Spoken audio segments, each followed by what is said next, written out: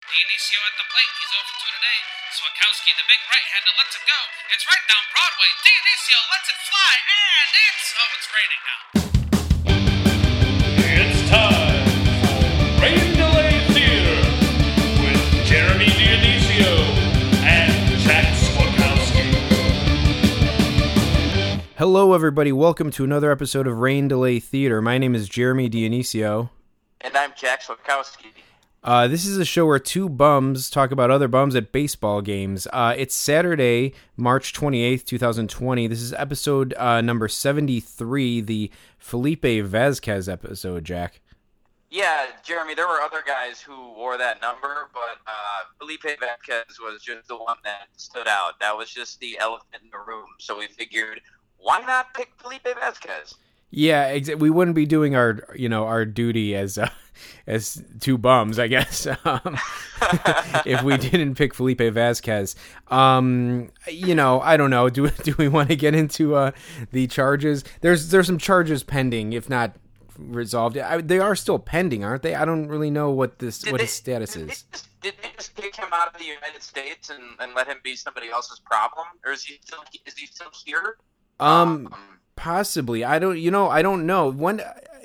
I feel like my baseball timeline is all thrown off because of this, shutdown. Like, when did this news break? Was it at the end of last year?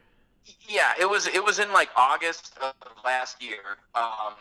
There was a whole bunch of stuff going on with the Pirates clubhouse. Like, he got in a fight with some other guy, and then people were like, "Oh, that other guy's awesome! Like, he punched Felipe Vasquez. He must have known something was going on." But Right, yeah. I don't think anybody did. But speaking of Felipe Vasquez, total piece of crap. But speaking of things like that, Yes. the Astros have completely gotten off scot-free now that this shutdown happened. Yeah. They were getting booed in spring training. Everybody hated the Astros, and now it's like everybody forgot about it. When baseball comes back, everybody's going to be so happy that baseball's back that they're just going to forget about the entire cheating scandal.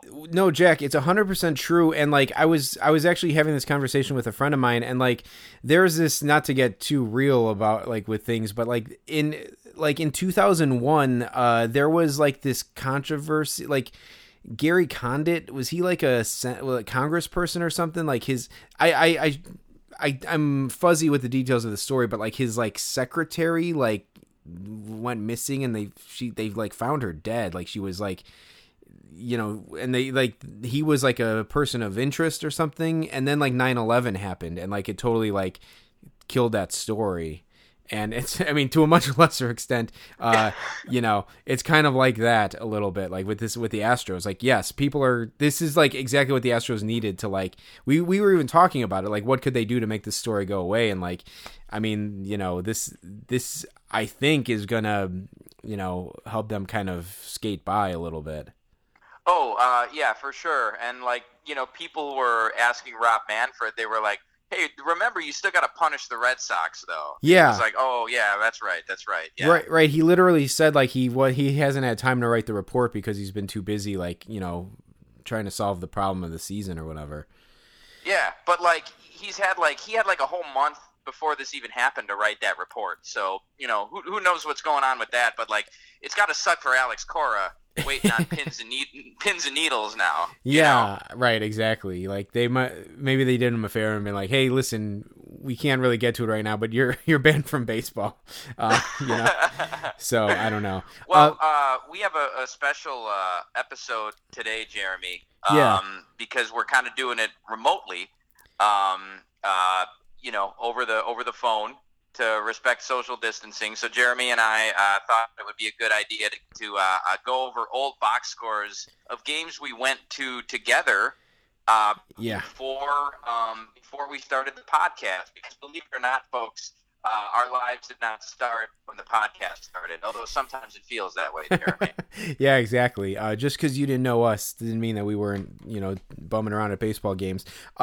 Yeah, Jack, all we have are like baseball memories right now. So, because there's no new memories being made. So like, all we can do is turn backwards and look at our baseball pasts. So that's what we'll do here. Before we do that, Jack, I wanted to just check in with you and see how the shutdown, the quarantine, the shelter in place has been going for you. Well, Jeremy, I've been I've been bored. Yeah. My job is like every other job in the city now is closed down. Which is which so I have nothing to do. I feel you remember that scene in Office Space, Jeremy? Uh-huh. What's his name? Ron Livingston?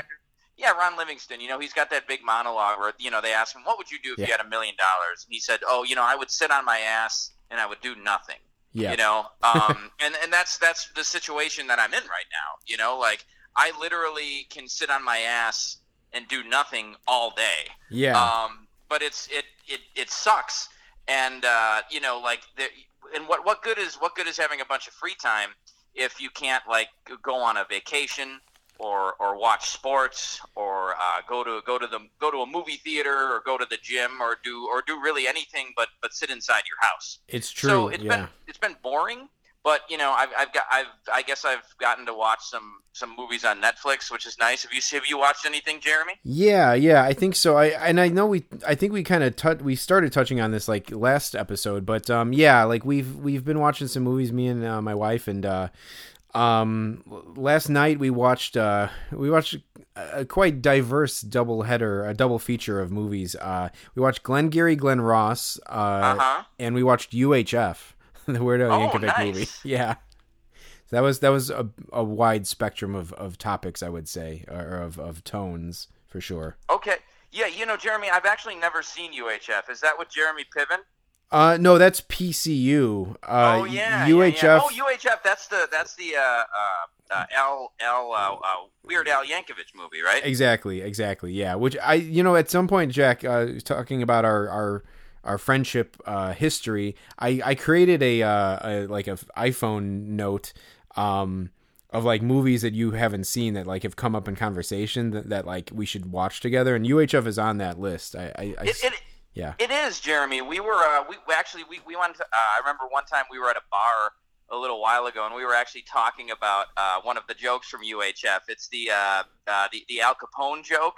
Where like he looks in like Al Capone's glove compartment, and he's like, "That's exactly what I thought. Road maps." Isn't that the joke from that? 100%. Yeah, that's it. Okay. Yeah. It's funny that you mentioned Glengarry Glen Ross, Jeremy. Actually, just today I was by myself and I did an Al Pacino impression. I said, "Fuck you, asshole." I don't know why I said it, but like I feel like that's like every one of his lines as Rick Roma in that movie. I love it though. I love that movie. Yeah, it's his performance, his character is unrelenting, I guess maybe is the best way to put it. Yeah, and like, and Jack Lemmon is great in that movie too. He is, yeah, for sure. Yeah, I was talking to my wife about this one scene in particular where Shelley the Machine Levine, Jack Lemmon is recounting like how he sold like 8 units to Ricky Roma, and he says like he's talking about like he's like, I was sitting down at the kitchen table and I had the crumb cake. I was having his wife's crumb cake, and Pacino goes, "Was it any good?" And he's like, "From the store," and he's like, "Fuck her." So yeah, I mean, just every moment of that movie is just like an acting tour de force, really. It's just, yeah, definitely worth seeing if you haven't seen that before. Yeah, and great dialogue as well. Just with the from the store thing. That's a little David Mamet touch there. That's good. That's like realistic that you wouldn't think of to be in a play. I love it, Jeremy. I watched. I was actually when you called me tonight. I was actually in the middle of watching He's Just Not That Into You on Netflix. Yeah. You ever see that movie? I have seen that movie, yeah. Jeremy, it's not bad. So I was like, yes. I'm gonna interrupt you and say, yes, you're correct. That it's not a bad movie. No, it's not. I was just, I am not a big fan of like the selection that Netflix generally has. I feel like I've either seen them, like the movies they have on streaming, or just they have a bunch of crap. But I saw this on there, and I hadn't, I'd never seen it previously. I saw that it was 2 hours, so I was like, oh, cool, that'll eat up a bunch of time. And like, it's got a great cast. It's got Bradley Cooper, Ben Affleck, Jennifer Aniston, Drew Barrymore, a host of other. Justin Long is in it. Yep. Yeah, I'm enjoying it so far, Jeremy. It's like a rom-com, but it's kind of serious as well. I'm liking it. Yeah, no, for sure. Like, I think, like, when that movie came out, it seemed like it was just another, like, romantic comedy or whatever. Mm-hmm. I've since found out that the guy who wrote the book is, like, a stand-up comedian, Greg Behrendt. Mm-hmm. And he's, like, actually, like, a cool, funny guy. He's, like, a really big into, like, rock music. Like, he plays in a band or whatever. And he seems like an old, like, 70s rocker kind of guy a little bit, or 80s rocker. But he's a pretty funny guy. And, like, yeah, so, like, I haven't seen it since I found out who this guy is, but I would be interested to see that movie again, just, like, to see, like, what I think of it now. But I remember seeing it at the time, like, when it was on HBO or something, and thinking, like, oh, this movie isn't as, movie isn't bad, which I thought it would be, so. Yeah. So I'm about an hour and a half into it. So we'll see if Bradley Cooper ends up divorcing his wife or whatever. Spoiler alert for those of you for those of you listeners who have not seen that movie. Yeah, don't no one write in and tell us what happens. So yeah, Jeremy, let's we've got a good stack of scorecards here between us. So what do you say we dive into it? Yeah, let's do it, Jack. So so like I said, this is we have our baseball memories, so we're rolling back the clock, and this is something, Jack, that we'll start with this one. I think we'll start at the beginning, I guess. Yeah. I think this is something that, like, Jack, when you proposed this idea to me, I was trying to think of, like, what was our first baseball game, and it's honestly something that I haven't thought about, oddly enough, in, like, all these years, or even the 2 years since we've been doing this podcast. But yeah, the first I want to see if I have an I do have the actual date here. So and it's a little confusing because they're a little close to each other, but going all the way back to April 8th, 2013, which was our first game that we watched together, Jack, was opening day 2013, Cubs versus Brewers. Nice, Jeremy. So I was going to mention this to you. So it's a tragic story. My box scores from, like, a couple of years. I wasn't going to that many baseball games before you and I started going together. Mm-hmm. I would maybe go to 2 or 3 games a year, mm-hmm. so I wouldn't really go to that many. But, like, my box scores from probably 2009 to about halfway through 2014 got lost in a move that I did when I moved from one apartment to another. I just don't know where they are. So that's a tragedy. Yeah. But, do you feel like they're it's not permanently that many lost? Oh, sorry. Do you feel like they're permanently lost?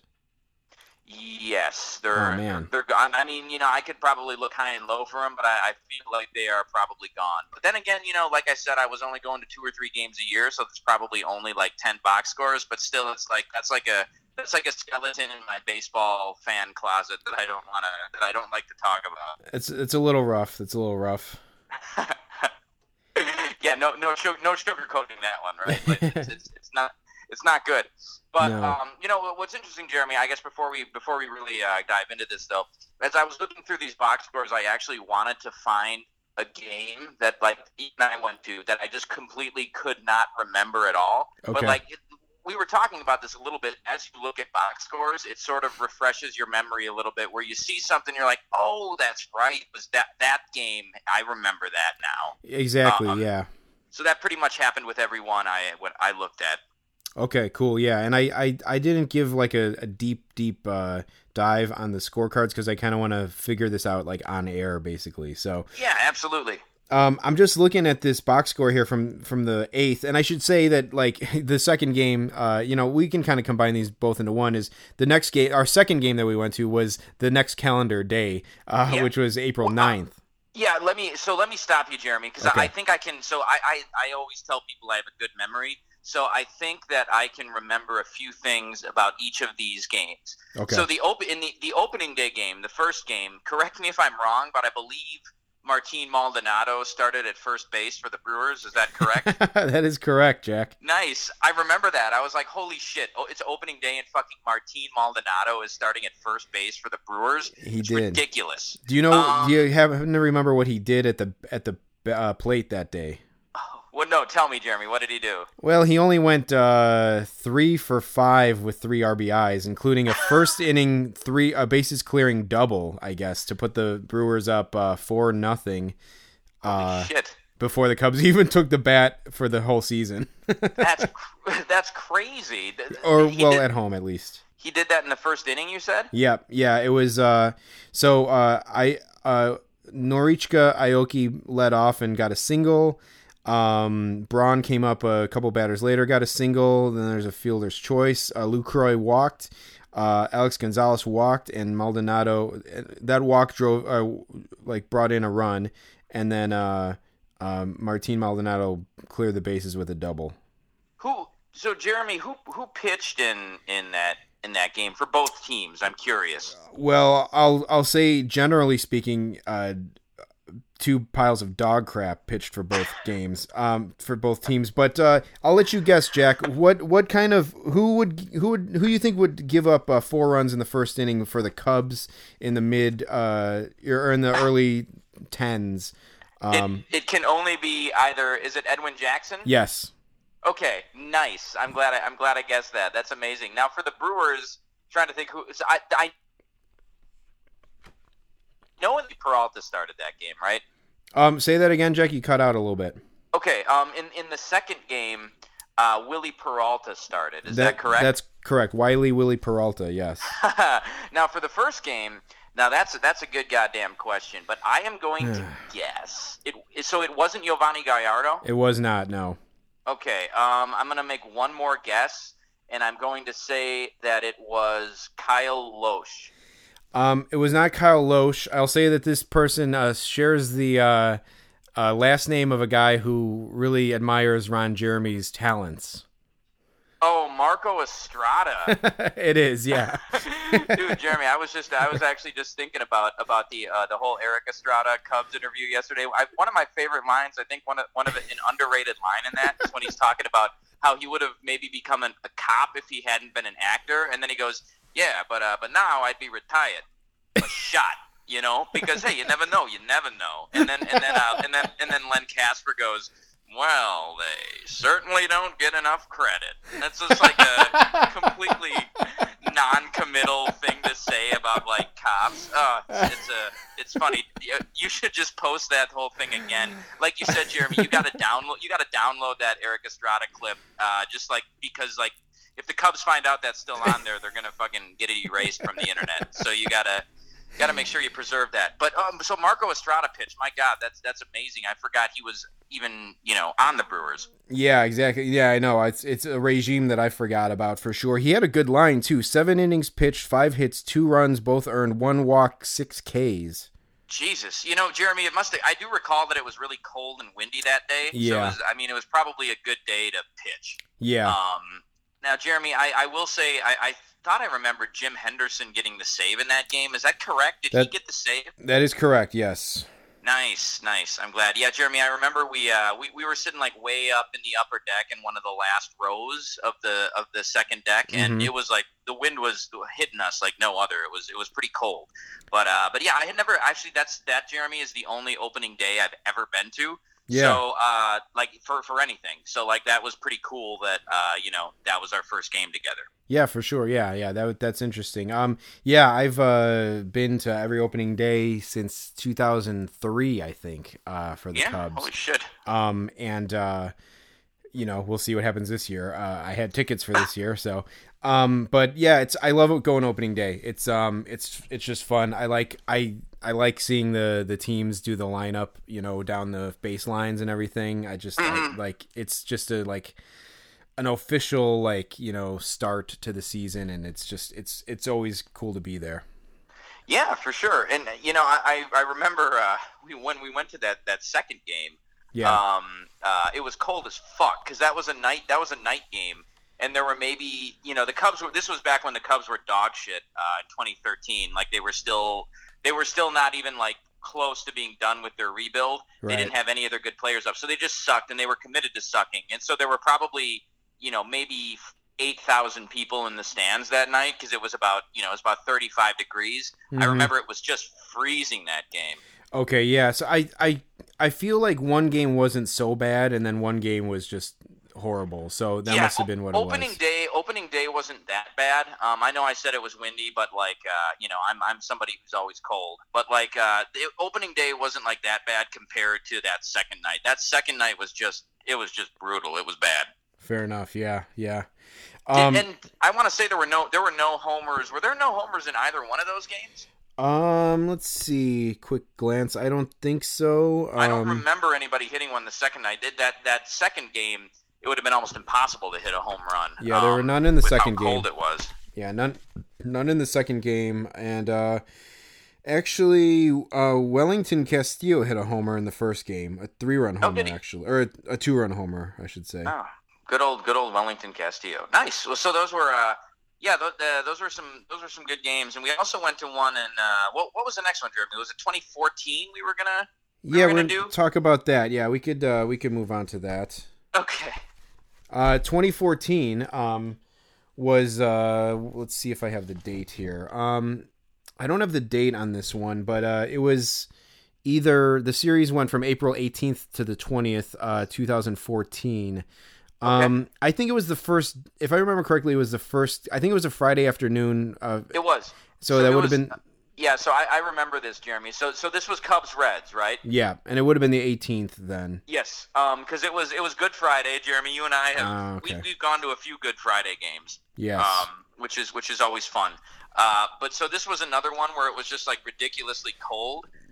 What was the bobblehead they gave away that day, Jeremy? So that was the year. That was in 2014. I could set the stage a little bit too, and for myself personally. But so that was 2014 season was the year that Wrigley Field was celebrating like 100 years of Wrigley Field. So every home stand they celebrated like a different decade of Wrigley. And they gave away a bobblehead representing that decade for one of the games during the homestand. This was early on in the season, so they were celebrating the 1910s, like the first decade they were open. And I believe, if I remember correctly, it was like a Red Grange bobblehead. Or it might have been, no, you know what? I think it was like it was an old Cub. It was like it was like a Joe Tinker bobblehead, right? Is that the guy? Yeah, it was either Tinker or Evers. Yeah, one of those two. Yeah. Do you think it was Tinker? I think it was. I want to say it was Tinker, but then they had like the poem on the bobblehead. I think. Yeah, sure. You know, whatever that old poem was. Tinker to Evers to Chance. Yeah. Yeah. So it was one of those. It was one of those guys, and so yeah, it was like that was the bobblehead. And it was Good Friday, Jeremy. I don't know if you remember this, but it was very cold, and you were hungover. Yes, that's what I was going to say, Jack. I flew in from New Orleans that day. That morning, and I've never puked on a plane. Well, I'll say this. So the night before, there are 24-hour bars in New Orleans, and I was at a bar that night, and I was drinking like till like 3-4 in the morning, and my flight was at, I don't know, like 8 or 9 or something. Jesus. And obviously you have to get there before, a couple hours early. So I think I slept maybe like an hour, if that. Mm-hmm. And I took a taxi to the airport, and I was having like fever dreams on the plane. Like I was like, I thought I was like, I seriously like felt like I got up and like was gonna like standing in front, like standing in the aisle. Like none of this happened, but I was having these like fever dream fest like hallucinations, and I like, it was the closest I ever came to puking on a plane. It was incredibly bad. But God. Yeah, it was crazy. And so like I went straight from the airport to your place, I think. You did. How did you get there? Did you take CTA or I think I took like the Orange Line back from Midway, I remember. I think I don't remember how I got to your place. I think I took public trans. Yeah, I think I did. Okay, well, Jeremy, do you remember that before the game? Then I think we went to Chipotle because like for some reason, So we went. I can't remember if you ate anything, but I think you might have. Yeah. Okay, that sounds familiar. Was it the one on the corner of Broadway and Belmont? It was, yeah. So like we got like a meal before the game because I think we were running a little bit early, and like I don't think we wanted to be in the stadium for like that long because it was so fucking cold that day. Yeah. So yeah, I remember you saying like, oh, you were hungover, but like I don't think I realized like the gravity of the situation, like how hungover you were. Yeah, maybe not. It's it sounds like it was a bad one. It was I insane. Remember we had like seats. We went to our seats, and they were in like the outfield corner, and the wind was hitting us so bad that we had to move right away. Yeah, there was not.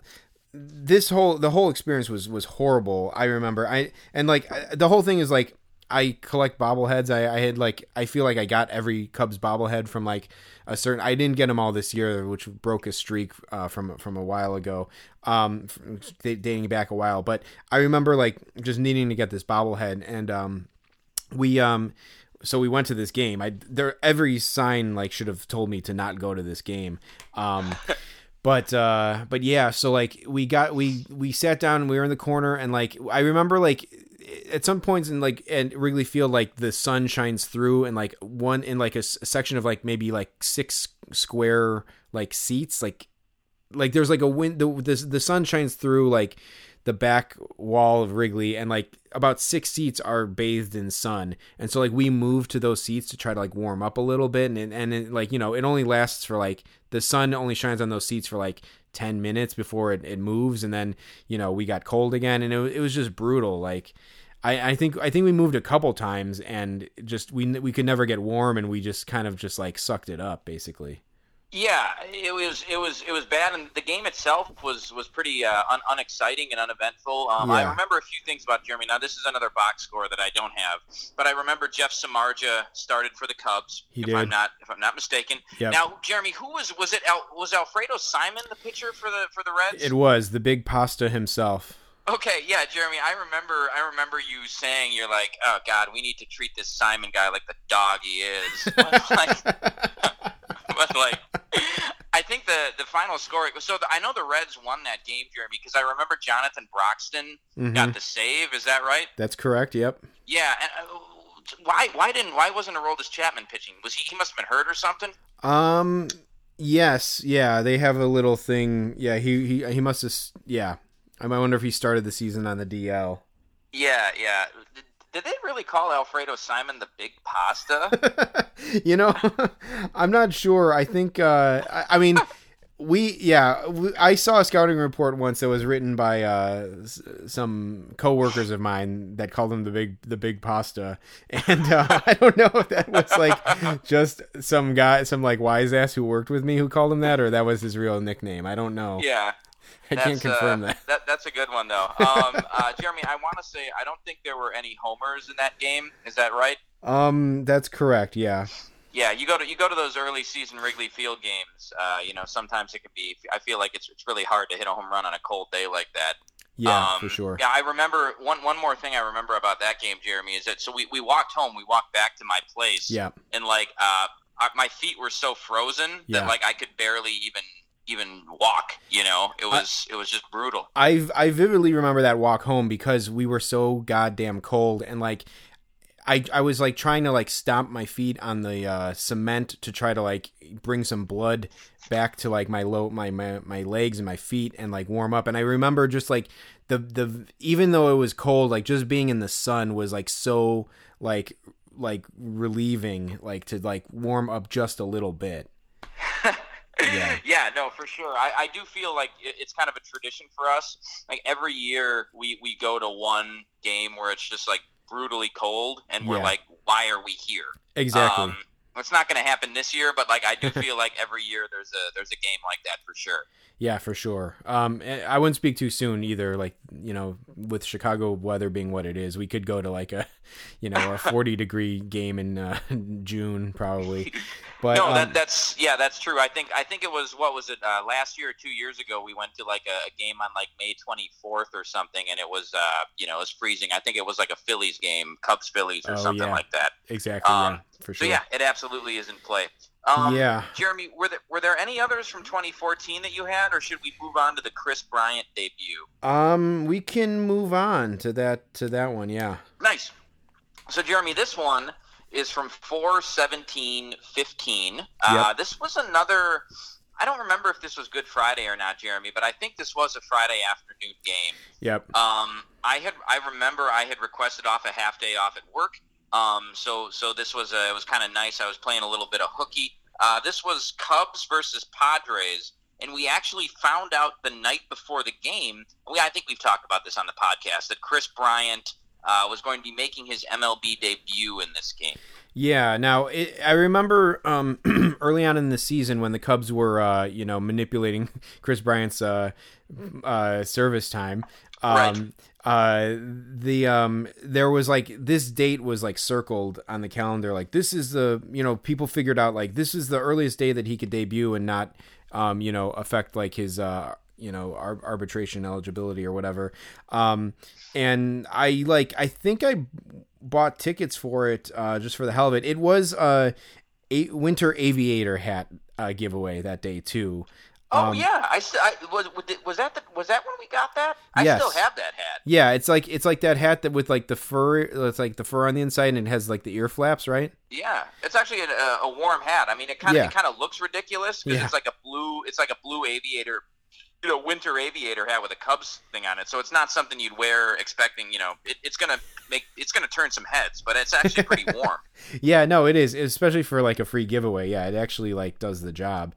But I think I had that day circled just for that, like figure like, oh, that's an interesting giveaway or whatever.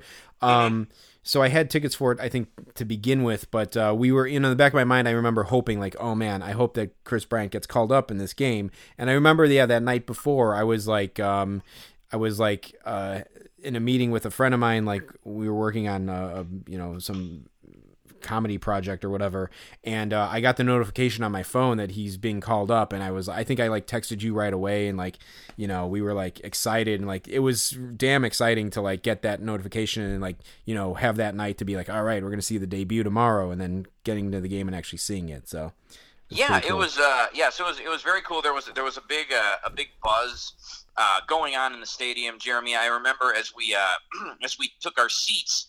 Or as we were walking to our seats, we actually saw Theo and Jed like walking into their box. They were like walking up a ramp, and like Theo had on his his tailored James Bond suit. And they were walking with a spring in their step. So yeah, it was everybody at the park was really excited. I mean, it was a Friday afternoon game in April, but it was a beautiful day. That day it was beautiful outside. Yeah. There wasn't an empty seat in the house. And I'll never forget, Jeremy, one of my most vivid baseball memories I think ever will be Chris Bryant's very first at bat. Yeah. You could have heard a pin drop in there with everybody watching. I've never heard it so quiet in a baseball stadium. It was wild. Yeah, it was wild. James Shields started the game for the Padres. And when he got set, he took the sign, he got set, and he was ready to deliver the pitch. Like, yeah, the stadium got like insanely silent, and like, yeah, I as well never heard anything like that to that date. Yeah, it was wild. Yeah, and Jeremy, I think that one of the reasons we maybe didn't think. Because we knew we were going to be going to this game a week or two in advance. And I think one of the reasons we thought that maybe KB wasn't going to make his debut is that a lot of times I feel like teams will have like really big prospects like that make their debut on the road. Mm-hmm. So there's not as much pressure. Yeah. And you could definitely feel that Chris Bryant was probably super nervous and there was a bunch of pressure because what he did in the game, he struck out in his first 3 at-bats and then grounded into a fielder's choice. Yeah, for sure. Yeah, no, it was. It turned out to be a brutal appearance for Bryant. Although he did make, I made a note. He made a nice play in the 5th inning on a Derek Norris liner. I circled that one in my scorecard. But I remember, he made, and he also started a double play in the top of the 1st. Nice. So yeah, he made some nice plays in the field, but yeah, like it was, and again, it was another thing where it's like James Shields, I felt like, was kind of like, I mean, I think he was coming off of I don't know if this was his first year with the Padres. Well, yeah, because he was only like with the Padres 1 year, I feel, wasn't he? Yeah, and he was on that 2014 Kansas City Royals team. Okay. So yeah, I think he signed like a big ass contract with the Padres. So this was probably like his second or third start with them. Yeah. So he was actually it's funny too, Jeremy, like James Shields, what a maligned. We had no idea that he would be come to play such like a big factor in like the podcast in years to come, as one of like the most maligned players on the Sox. But like, yeah, this was back when he was actually still a good pitcher, and he's the type of guy too who would be like, this fucking rookie is like, coming up here and thinking he's hot shit. Like he probably felt good striking Bryant out, those first couple at bats. Yeah, absolutely. The ill-fated Fernando Tatis Jr. for James Shields trade was not even a glint in Kenny Williams's eyes, I guess, at the time. But yeah, so yeah, it was an interesting experience for sure. A couple of observations, Jeremy, about this box score. First of all, with these 2015 Cubs box scores, it's weird to think that this was pre-Cubs World Series win. Yeah. Like, even though these guys are starting to get up here, the Cubs hadn't won the World Series yet. They hadn't even made the playoffs in years. They would go on to make the playoffs in 2015.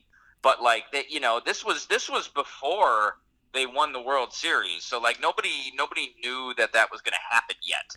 You know? Yeah, for sure. Which is kind of interesting.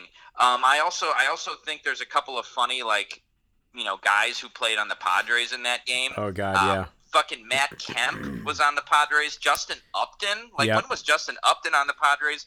Will Middlebrooks was on the Padres. Yeah. Like when was Will Middlebrooks on the Padres?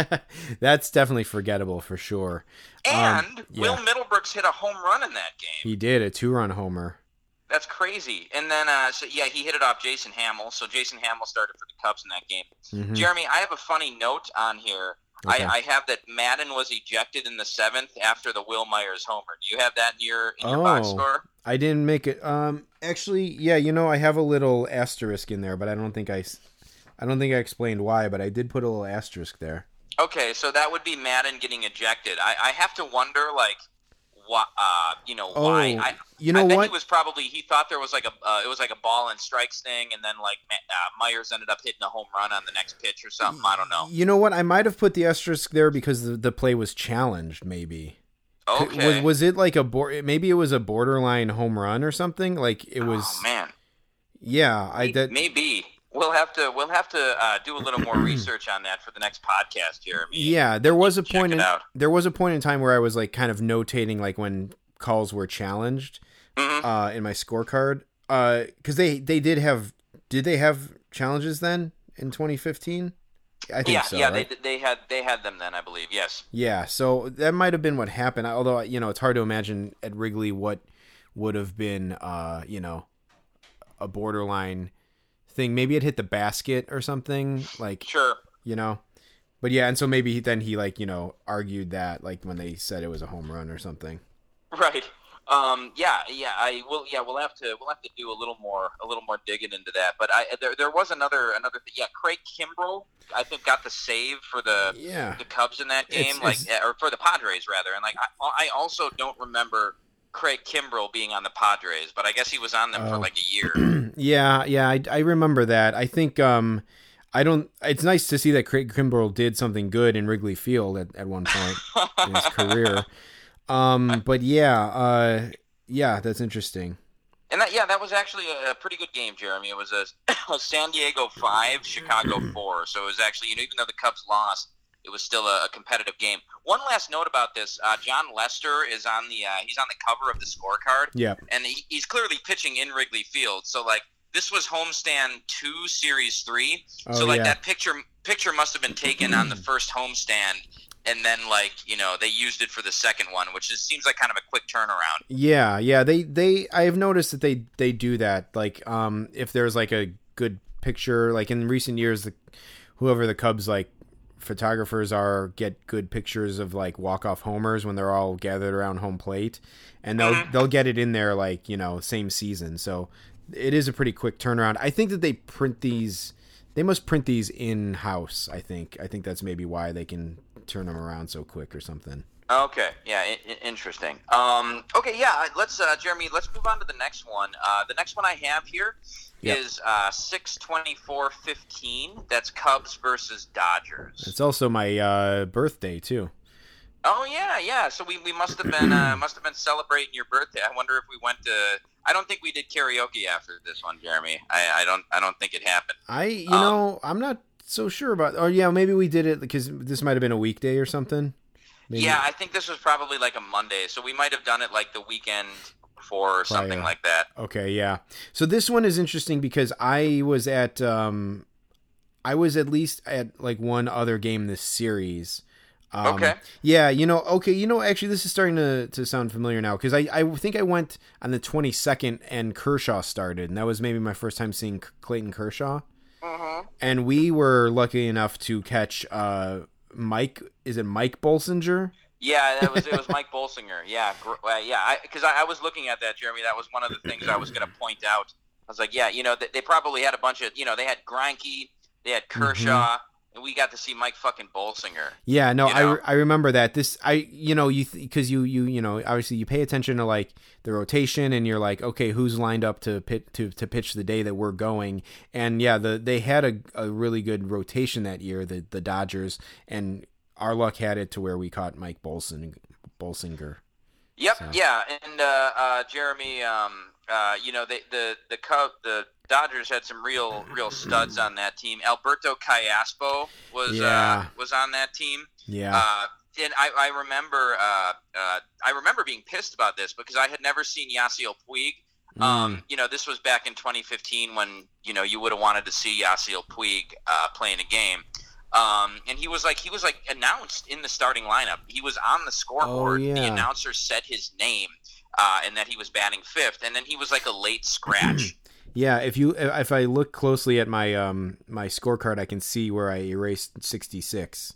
Oh yeah, and I don't need to look closely, Jeremy. I scored this one in pen, so I had to cross all that shit off. So I was actually pissed about that because it marred my scorecard. It's funny because I used to always do my scorecards in pen. Yeah. But like after going to more games, I converted to pencil because you can erase. Yeah, I think we actually had that conversation maybe that day. This was the impetus for your change. Yeah. This was actually, I think this was what changed it was that late scratch. So I guess thank you Yasiel Puig. And thank you Alex Guerrero for stepping in for him and playing left field. Who the fuck is Alex Guerrero? I think that he was I think he might have been like another Cuban guy actually.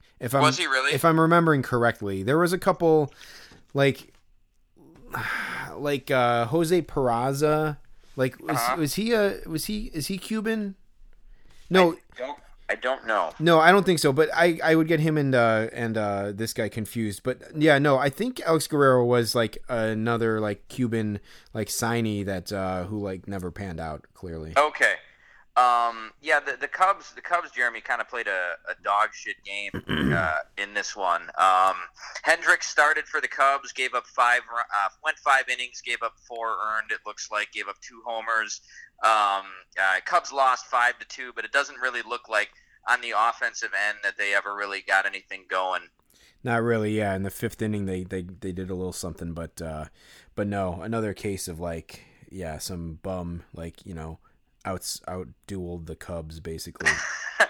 You know what's funny though, Jeremy? As I look at this, it looks like a guy named Mike Baxter pinch hit for Kyle Hendricks. Yeah, I was gonna bring that up. Who like fucking Mike Baxter? Give me a break. Do you remember who Mike Baxter is? Yeah. I mean, like generally speaking, like I feel like if you group together like similar guys, he would be in like this big group with like Nick Franklin and like there's another guy on the fucking Mets. I think Mike Baxter came up with the Mets or the Dodgers, I think. Okay. He's just like Mike Freeman or something. Like these guys who are like these like middle infield guys who like, can hit like 260 and hit like, 3 homers in like a 162 game season or something. Like they're just a dime a dozen. Like, and I'm pretty sure Mike Baxter is in that. You know, Chris Valleca, like these kinds of guys. Like they're all in like one big amorphous blob of just futility. Yeah, Nick Franklin's a good call. You know, to group in there with that. A couple other things. I guess Aegon, Adrian Gonzalez, and Justin Turner homered in that game, which is kind of cool. And but that was a good one. And it looks like, Jeremy, one more thing I was going to bring up. Yervis Medina pitched for the Cubs. Yes. I did not remember that Yervis Medina was on the Cubs. Was he on them that whole year? Was he a Red Sox guy? He was on them. I remember him on the Mariners. He might have been on the Red Sox though. Oh, okay, yeah, I remember. Okay, I know who this guy is. I don't remember how long he was with the Cubs that season. I don't think it was the whole season. No, neither do I.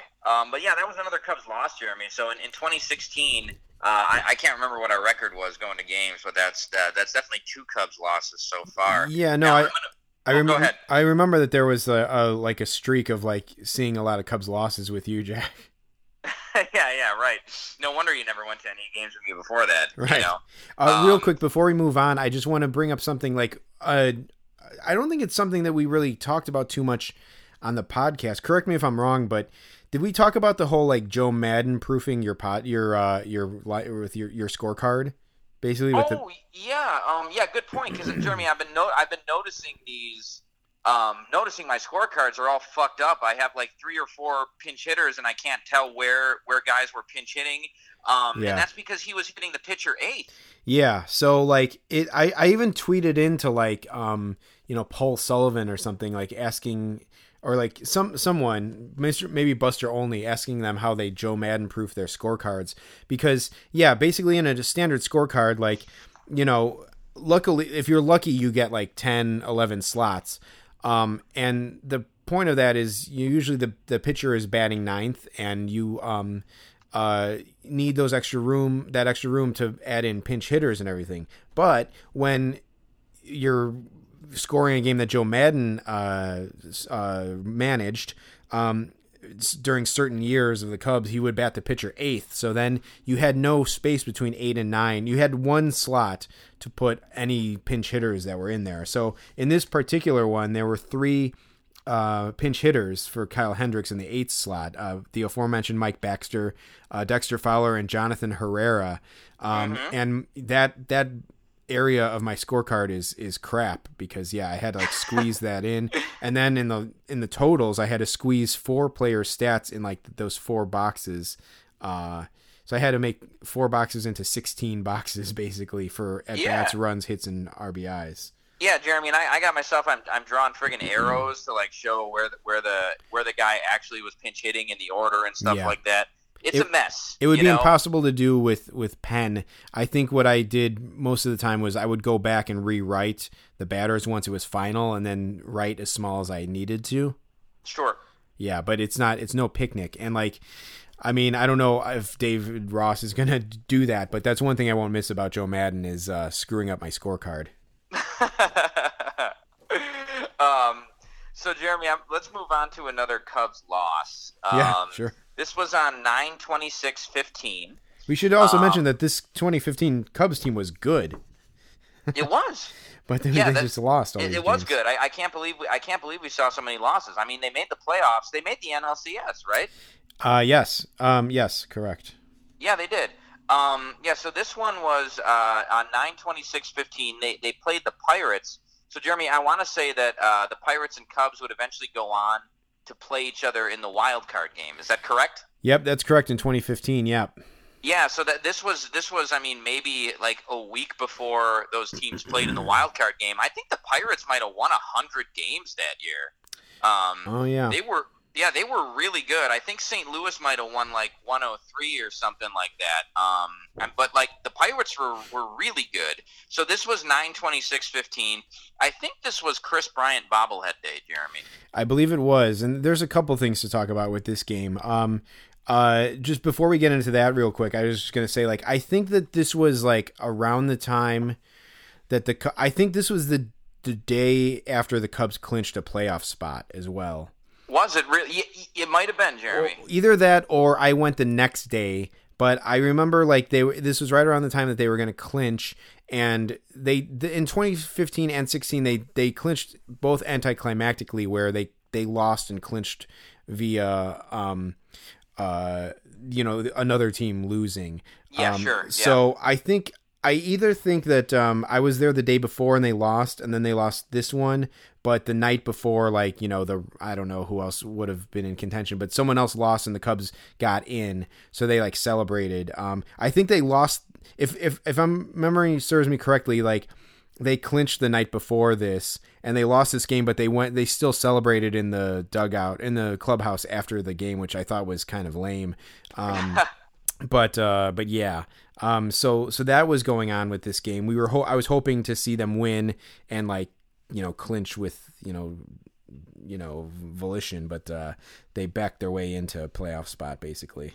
Yeah, I remember. So Jeremy, the Cubs got shut out in this game. The final score was 4-0. I remember it was a beautiful September day. We had some pretty good seats in the upper deck. Actually, we were on the first base side, but we were more by like where the right fielder usually stands. Yeah, in the upper deck in that area. Upper deck box too. Upper deck box. So no one in front of us. Yeah, they were good seats. Francisco Liriano started for the Pirates, and of course Jason Hamill was our boy that year. I feel like we went to like 5 games that Jason Hamill started that year. Yeah. Jeremy, so the thing I remember most about this game is that in the 5th inning, the first 2 guys reached base. This was the top of the 5th inning. The first 2 guys reached base on singles, and then Jordy Mercer hit a 3-run homer. And I'll never forget for the rest of my life, Jeremy, when you saw that one going out, and when it left the park, you went, Jordy Mercer.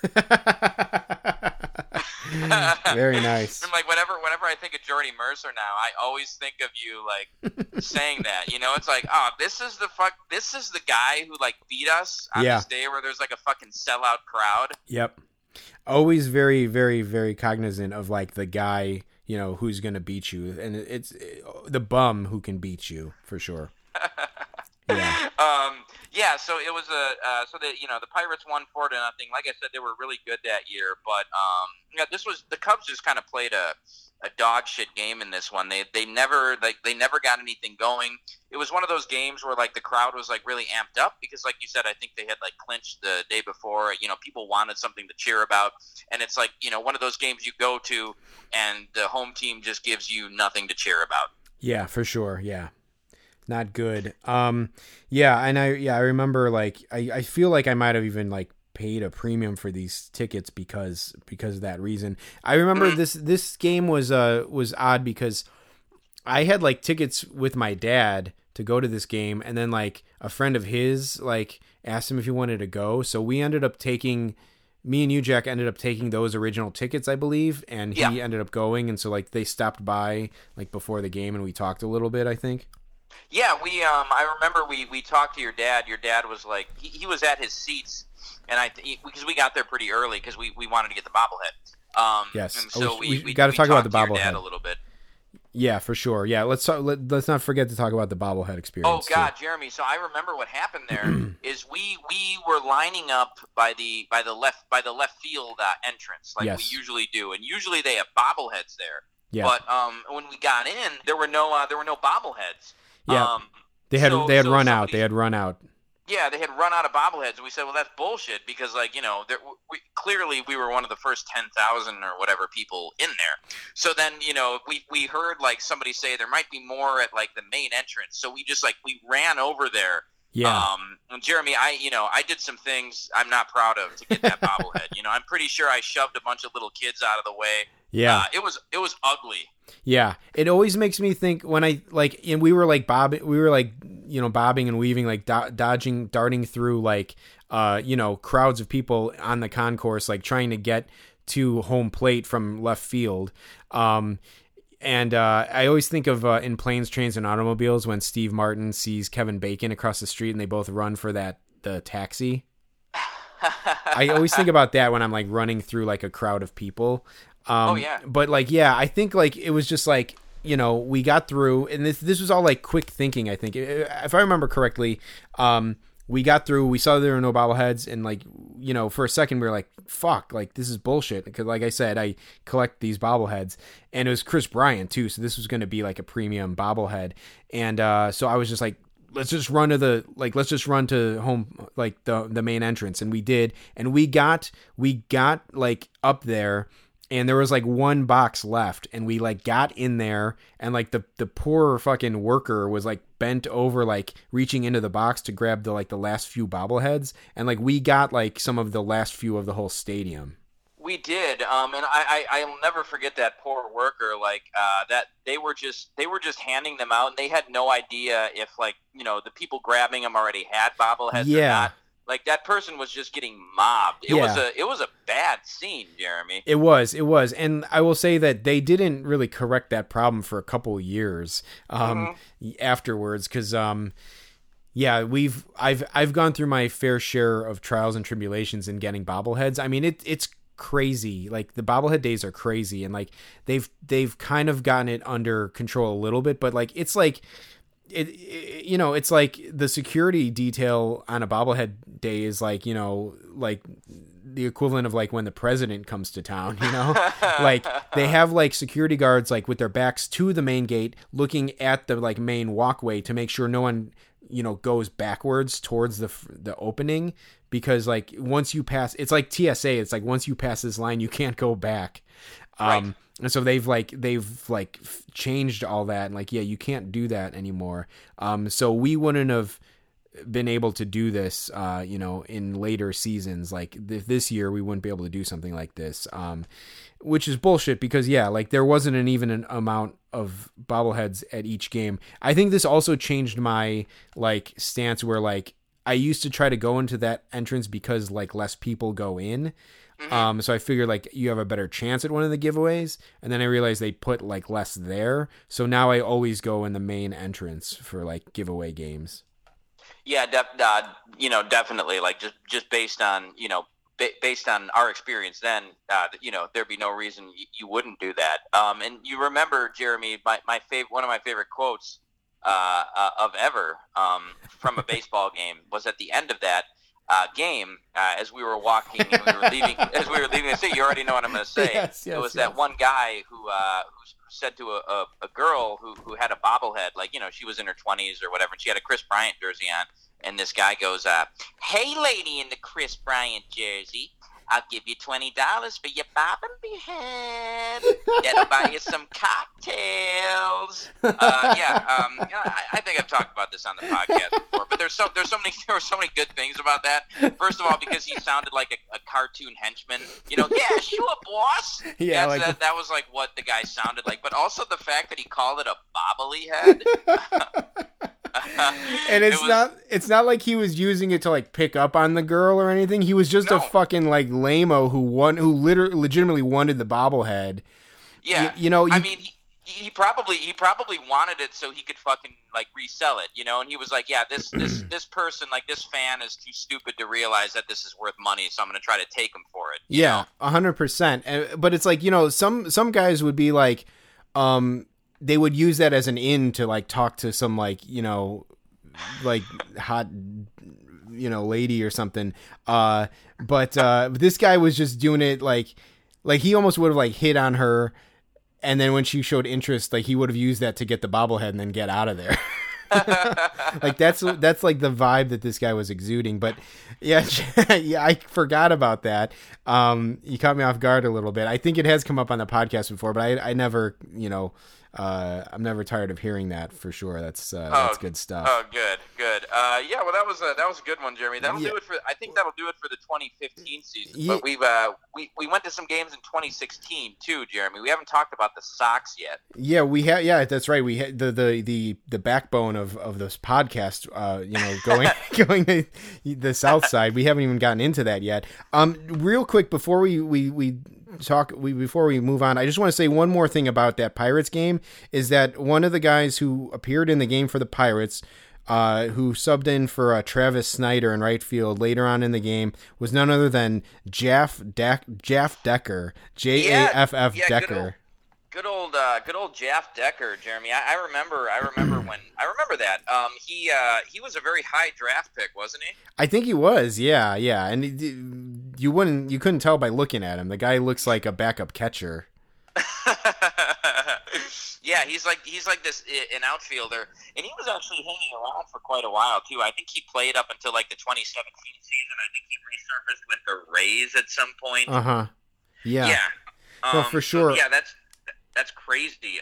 I'll say this: yeah, go ahead. no baseball scrub has benefited more from being out of the league by 2018 than Jeff Decker, because if he was around in rain delay theater days, he would have been torched on a regular basis, much worse than Tyler Saladino has been.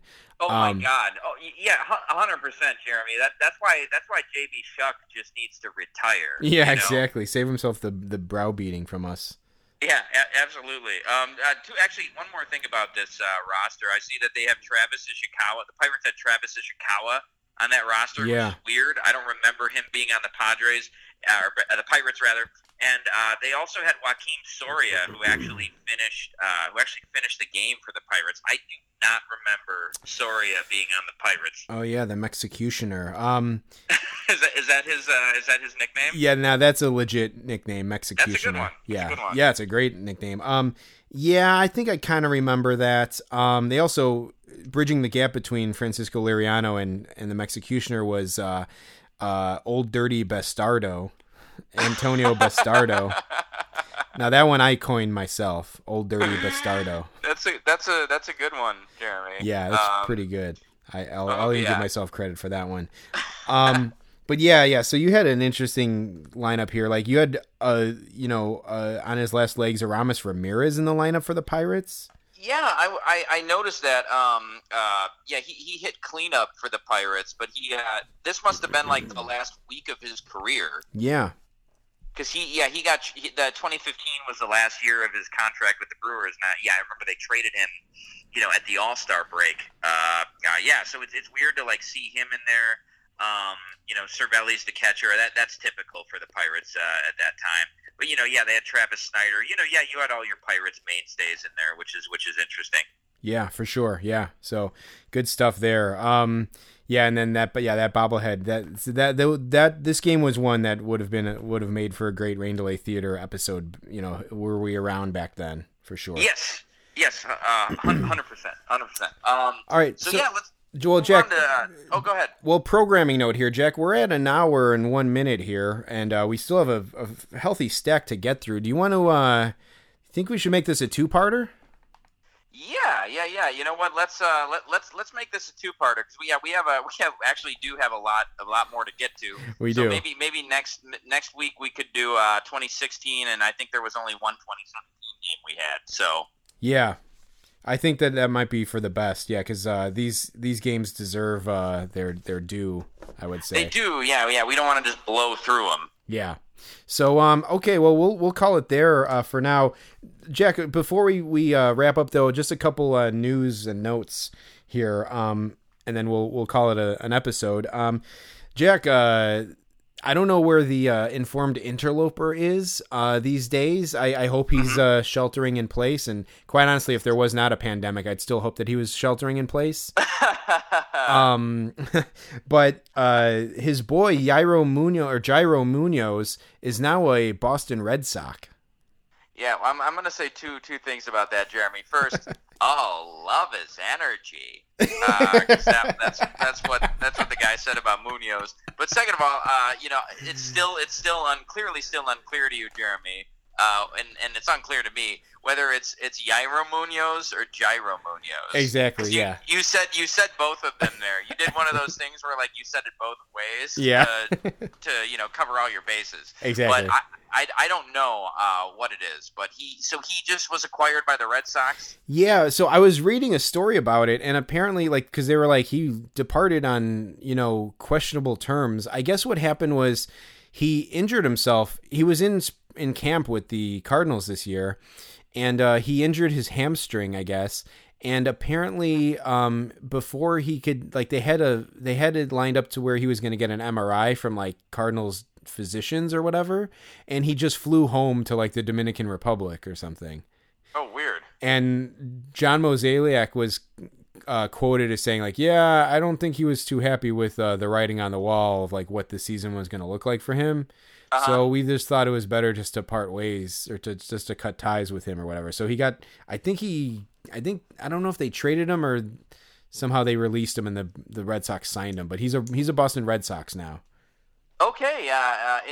Interesting. I had thought, Jeremy, that there was like a freeze on like, any kind of transactions right now. Per the agreements that they made, that they came to, yesterday between the players union and the owners. But maybe that doesn't apply to free agent signings. Maybe that's just trades and stuff. Yeah. I'm not sure the fine details there. I just, I know that I read that quote about him and, I can't remember. It might've said in the article if he was released or whatever, but, maybe he got in right before the wire or something. I don't know. Okay. So that's one thing. So, basically, if you do run into a guy now, if you're trying to look for the informed interloper, you're going to need to look for let's see, what was it? Oakland A's hat, Cardinals jersey, and, maybe like a Boston Red Sox, Mexican wrestling mask or something. I don't know. I don't know how else he can accessorize, but he's going to be repping 3 teams now, I guess. Oh, yeah. Well, I was going to say, Jeremy, whatever colors would clash the worst with the Boston Red Sox like shirt is what that guy will be wearing. Yeah, for sure. Yeah, exactly. Speaking of the color red, I was trying to think of a nice transition there, but Jack, it appears that Jim Edmonds has the coronavirus. That's messed up, Jeremy. Yeah, it's not good. I mean, I trust that Jim Edmonds is probably keeping himself in good shape.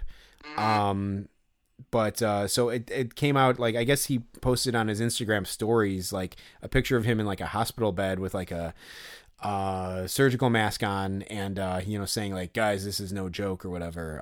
So yeah, it's pretty brutal. So we wish Jim Edmonds a speedy recovery, I suppose. I don't know, Jack.